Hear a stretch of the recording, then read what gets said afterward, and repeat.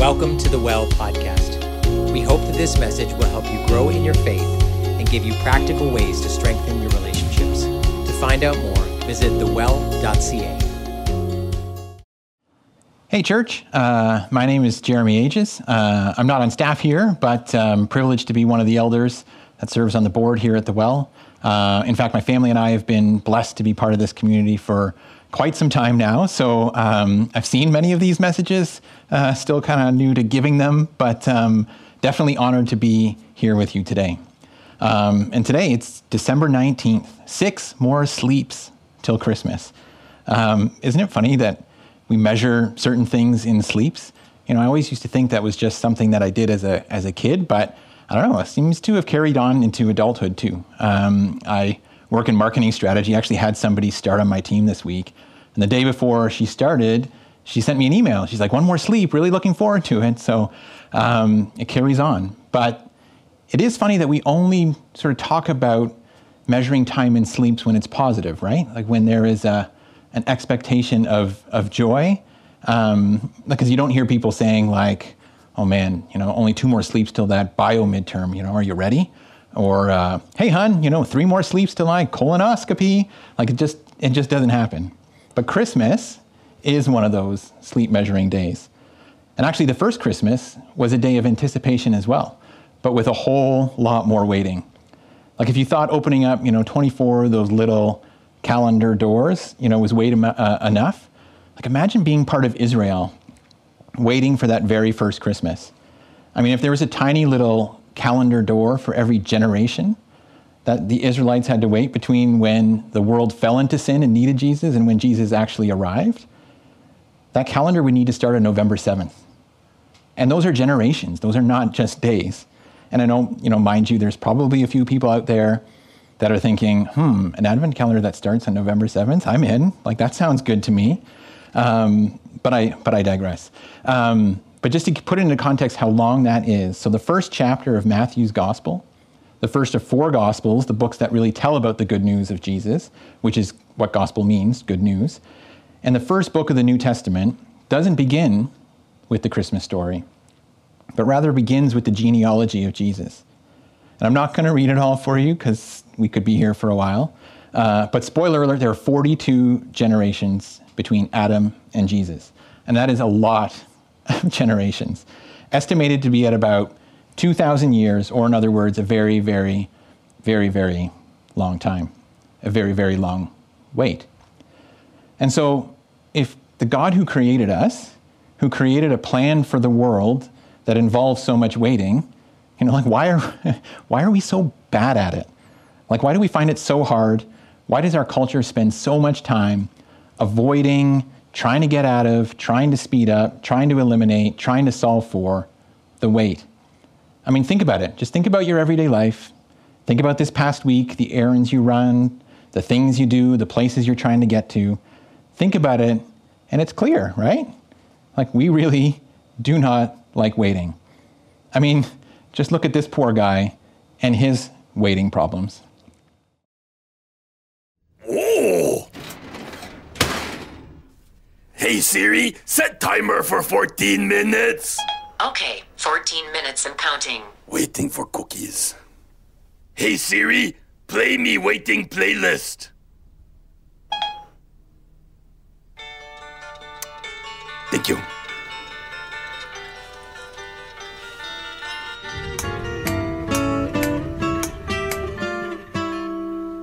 If I could save time in a bottle, the first thing that I'd like to do Me so hungry for cookie. is to save every day till eternity passes away, just to spend them with you.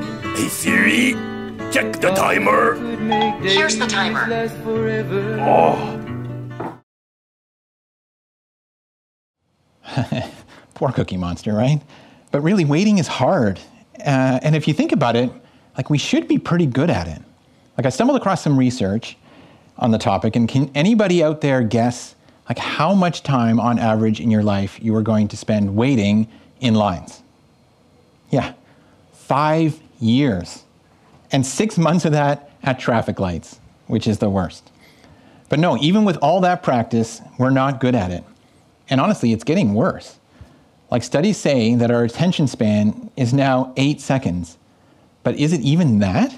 Like based on how quickly you thumb scroll through TikTok or Instagram to that next bit of content, or based on how fast you can hit that skip pre-roll ad button on YouTube, 8 seconds actually seems pretty generous. But in our on-demand culture, just-in-time production, one-click ordering, online gaming, text speak, everything digital at our fingertips, it's easy to see how quickly we can become impatient with waiting. But why? Like, I mean, we all agree that we don't like waiting, but why don't we like waiting? And I believe it has to do with joy. Or rather, I believe it's because the wait is that thing that is getting between us and the thing we'd rather be doing or the place we'd rather be. There's an expectation of joy on the other side of this wait. And this wait is just getting in the way.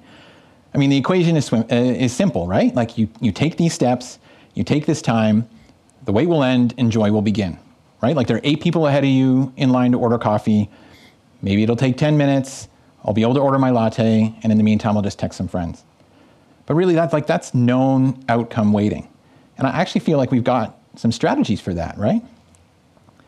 But what happens when the thing we are waiting for isn't so defined? Like, I don't think we have to look too far for some insight. I mean, 21 months ago, the world locked down, and we waited.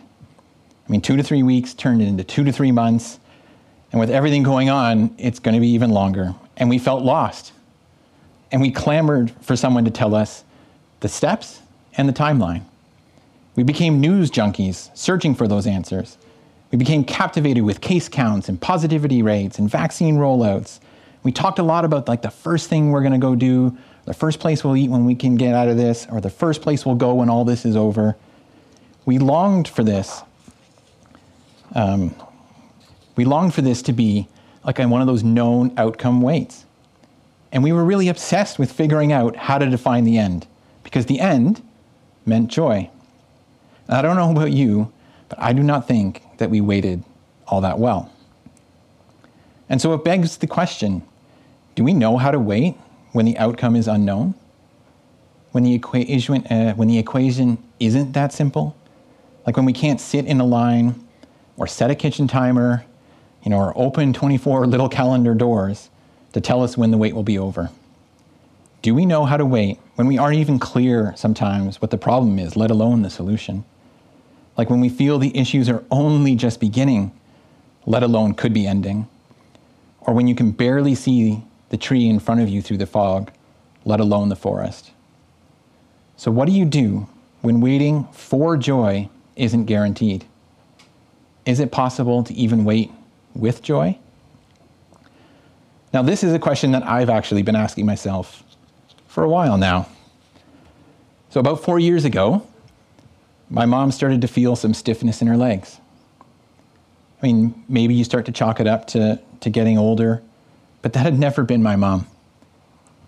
Like if you're fortunate to know my mom, you know that she lived like someone so much younger. Super active physically, sharp mentally, strong spiritually, very social. But after a few months of fairly rapid deterioration, suddenly, small things, small actions like walking up the stairs became mountains of a challenge. And at one point, when her mind said step and her legs said no, she ended up in the hospital for a few days with stitches. But more so, the real awakening to that was that things really weren't right. And for me, it started out as outcome-based waiting. Okay, we're going to get this test. We're going to learn what's going on. We're going to make a plan. But that didn't happen. And in the years since, test after test, specialist after specialist, Google search after Google search, neurologist 1 led to neurologist 2, to neurologist 3, and 4. The waiting gets harder. No answers, only questions. And a future that looks very different than the one that she had planned only a few years back. I mean, we're waiting for healing. I mean, at this point, honestly, we're waiting for a diagnosis. Like, I just want somebody to say, this is what's going on. Because then my mindset suddenly shifts again to, well, now we know what's going on. We can figure this out. Mom will get better and joy will be restored. But that's not happening. And so we wait. And it's hard to see someone who is so active. It's like cycling in the valley, serving our local church kitchen, playing with their grandkids, fairly suddenly have all of that altered.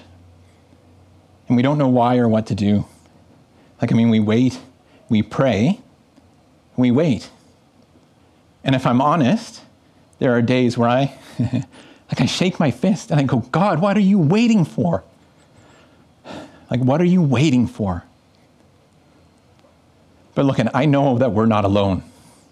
I know many of you are waiting on something like that too. And maybe you walked in here today, really clouded, or are listening here today, really clouded by that wait.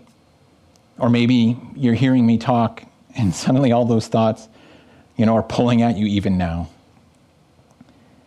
And maybe your situation is different. And there are a number of different situations that we could be waiting through. Maybe you're waiting for your work situation to change. For the workload to get lighter, maybe for that challenging coworker to change or to leave, for that promotion or job offer to finally come through. Maybe you're just waiting to grow up. You're just done being young, being dependent, being unable to make the kinds of decisions that you know or feel you are ready for. You can't wait to just get out and live your life. Maybe you're waiting for an apology. A relationship that was once sort of near and dear to you has been damaged. You're waiting for the right moment to say, I'm sorry. Or you're waiting for any moment for that other person to say sorry to you.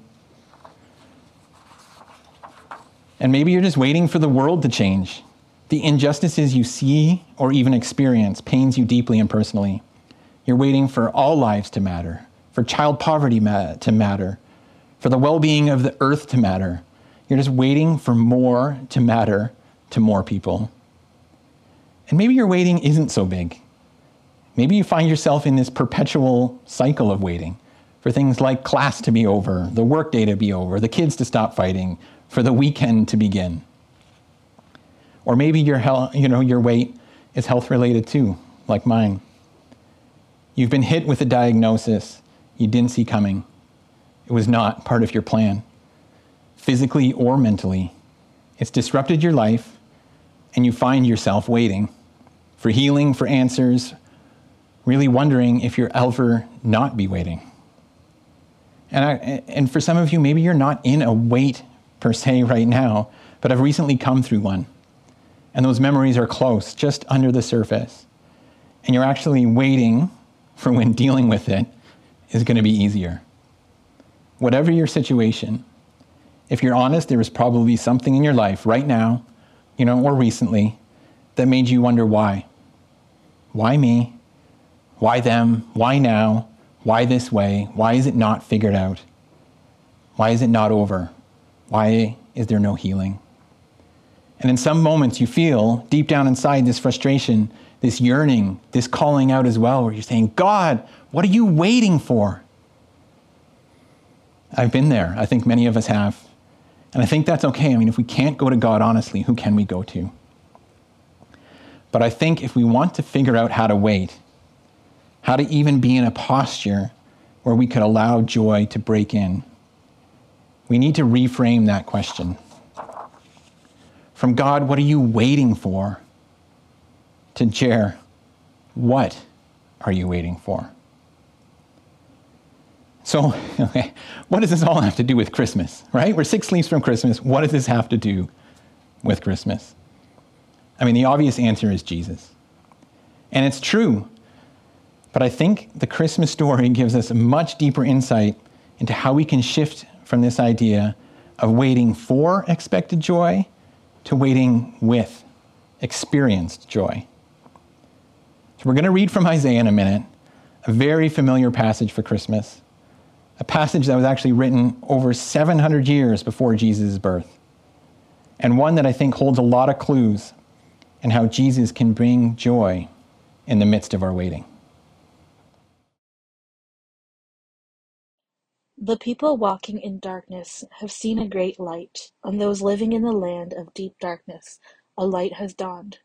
You have enlarged the nation and increased their joy. They rejoice before you as people rejoice at the harvest, as warriors rejoice when dividing the plunder. For to us a child is born, to us a son is given, and the government will be on his shoulders, and he will be called Wonderful Counselor, Mighty God, Everlasting Father, Prince of Peace. Of the greatness of his government and peace there will be no end. He will reign on David's throne and over his kingdom, establishing it and upholding it with justice and righteousness from that time on and forever. The zeal of the Lord Almighty will accomplish this. So I wonder if you really took notice of the 4 names of Jesus in that passage. Wonderful Counselor, Mighty God, Everlasting Father, and Prince of Peace. I mean, hopefully you did. And for the people Isaiah would have been writing to, they would have for sure caught those names. But truthfully, most of them would have felt, outside of maybe Mighty God, that these aren't the names or the kinds of attributes the people of Israel would have been expecting to hear about their coming Messiah. I mean, Wonderful Counselor. I mean, their leaders were rabbis, right? Like men who taught, directed, managed down. Wise counsel? Yes. Wonderful Counselor? That would not have been what they were expecting. Prince of Peace? I mean, their rulers were warriors, right? Like they were men built for battle and war defined the region in that time, filled with epic combats, coups, assassinations. And throughout those next 700 years, as potential Jewish saviors rose up, their attributes were characterized very differently. I mean, take Judas Maccabeus, who led revolts about 160, 170 years before Jesus was born. I mean, his surname means the hammer. I mean, and it was given to him because of his ferocity in battle, right? Like, I mean, that's what the kind of language and the kind of names that they were expecting. I mean, Everlasting Father? I mean, Everlasting Kingdom? Yes. They were expecting regal, not relational. So those 4 amazing attributes come as contrast to the expectations of the day. So why include them? Well, you see, friends, God didn't just send Jesus to save us. He sent Jesus to shape us as well. God knew that the journey wouldn't be easy, that there would be trials and challenges and hardships and heartbreaks, and that there would be days and months and years where joy would really seem, forgotten, far away, for someone else. So when God first starts to describe the gift of Jesus he is going to give us that first Christmas, he talks about these amazing ways that Jesus is going to come alongside us, support us, strengthen us, sustain us, shape us through our waiting. He sets up that Jesus' work isn't finite and isn't only focused on his death and resurrection, but that Jesus' work is ongoing and everlasting. For the world, but also for us, for you and for me. And the 4 names of Jesus, are the clues that he promises to be doing a good work in each of us, in every situation, every wait, and will continue to do so until the day of completion. And friends, that's the incredible gift of Jesus that was given to us at Christmas. That Jesus as Wonderful Counselor, Jesus as the Mighty God, Jesus as the Everlasting Father, and Jesus as the Prince of Peace is the gift that means that when the outcome of our situation, our wait is unclear, that we can wait with joy. And so I want us to take these 4 names and really bring them close to our situation. And I want to bless you with experiencing that joy of Jesus again this Christmas as you wait. So, Wonderful Counselor, maybe you are feeling so alone, so stuck in what has transpired in your life, so lost in the desert of your wait right now that you really just need to feel Jesus, the Wonderful Counselor's presence, near you, and hear him say, "I'm here. Let's talk." that the Jesus who wept for a friend will weep with you as a friend. And if that's you right now, receive that gift of Jesus. Mighty God, maybe you're feeling exasperated in life right now, that the work you're doing is wearing you out. No matter how hard you try, it doesn't seem to be making a difference. You feel like giving up. So maybe this Christmas you need to be reminded of the strength of Jesus, the mighty God. The same Jesus who, after 40 days of fasting in the desert, was able to resist temptation and return in the power of the Spirit.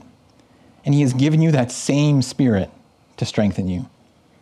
So if that's you today, receive that gift of Jesus. Everlasting Father, maybe you're in a place of grieving. You're waiting for a hurt to be healed. And maybe you aren't waiting right now, but are reminded of a time when you were. And maybe things didn't end the way that you wanted them to. And this time of year only brings back to the surface, and the thought of joy and Christmas just don't go together for you right now. Maybe you need to feel the love of Jesus as that everlasting Father. Feel his arms come around you and hold you close. Like the Jesus who welcomed the children to come to him, that he welcomes you as a child as well, as family. If that's you, receive that gift of Jesus. Prince of Peace, maybe you are feeling anxious in the midst of your waiting. That a lack of clarity around what is happening around you, why you are feeling the way that you are, why things don't seem to be making any sense or getting any better, and why those things are causing you to feel like someone you don't want to be. The feelings you don't want to feel. You feel stressed, like you need to do more, take more control. That if I can only do this, everything will be okay. Maybe you need to experience a sense of peace this Christmas. To feel Jesus, the Prince of Peace, the Jesus who is able to calm the stormy seas with a single phrase. I pray that a word from Jesus will come to you this week, and that you may be reminded that the Prince of Peace is always there and willing to just be there with you and calm the storms in your heart and mind. If that's you, receive that gift of Jesus. So one of these might have resonated with you. For others, you may be thinking of a few of these things. Or maybe you're not thinking about you at all right now, but someone close to you who might need to receive this kind of gift of Jesus this Christmas. So I want to give you a few moments to reflect on this. Just sit with it and really feel it. And so as the band plays, think about those attributes, the names of Jesus, whose arrival we celebrate this Christmas.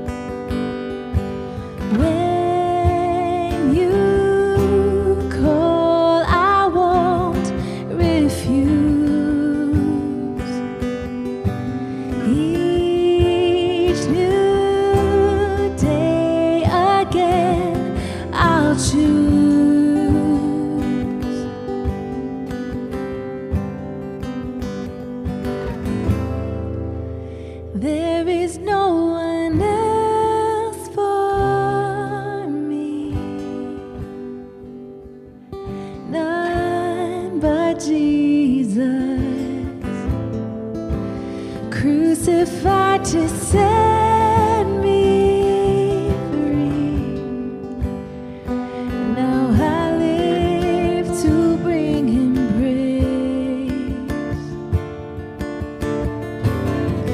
In the chaos, in confusion, I know you're sovereign still. In the moment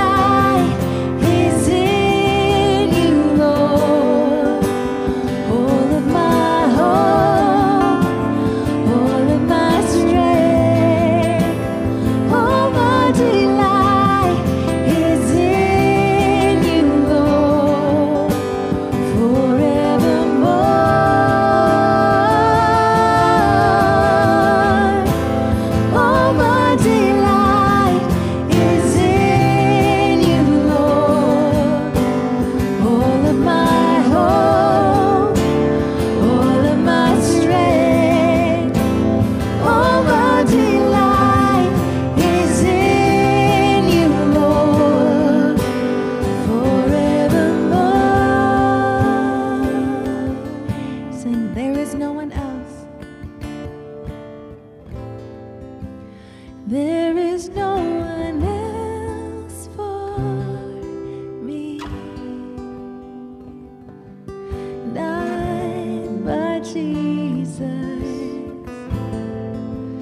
crucified to set me free. Now I live to bring him praise.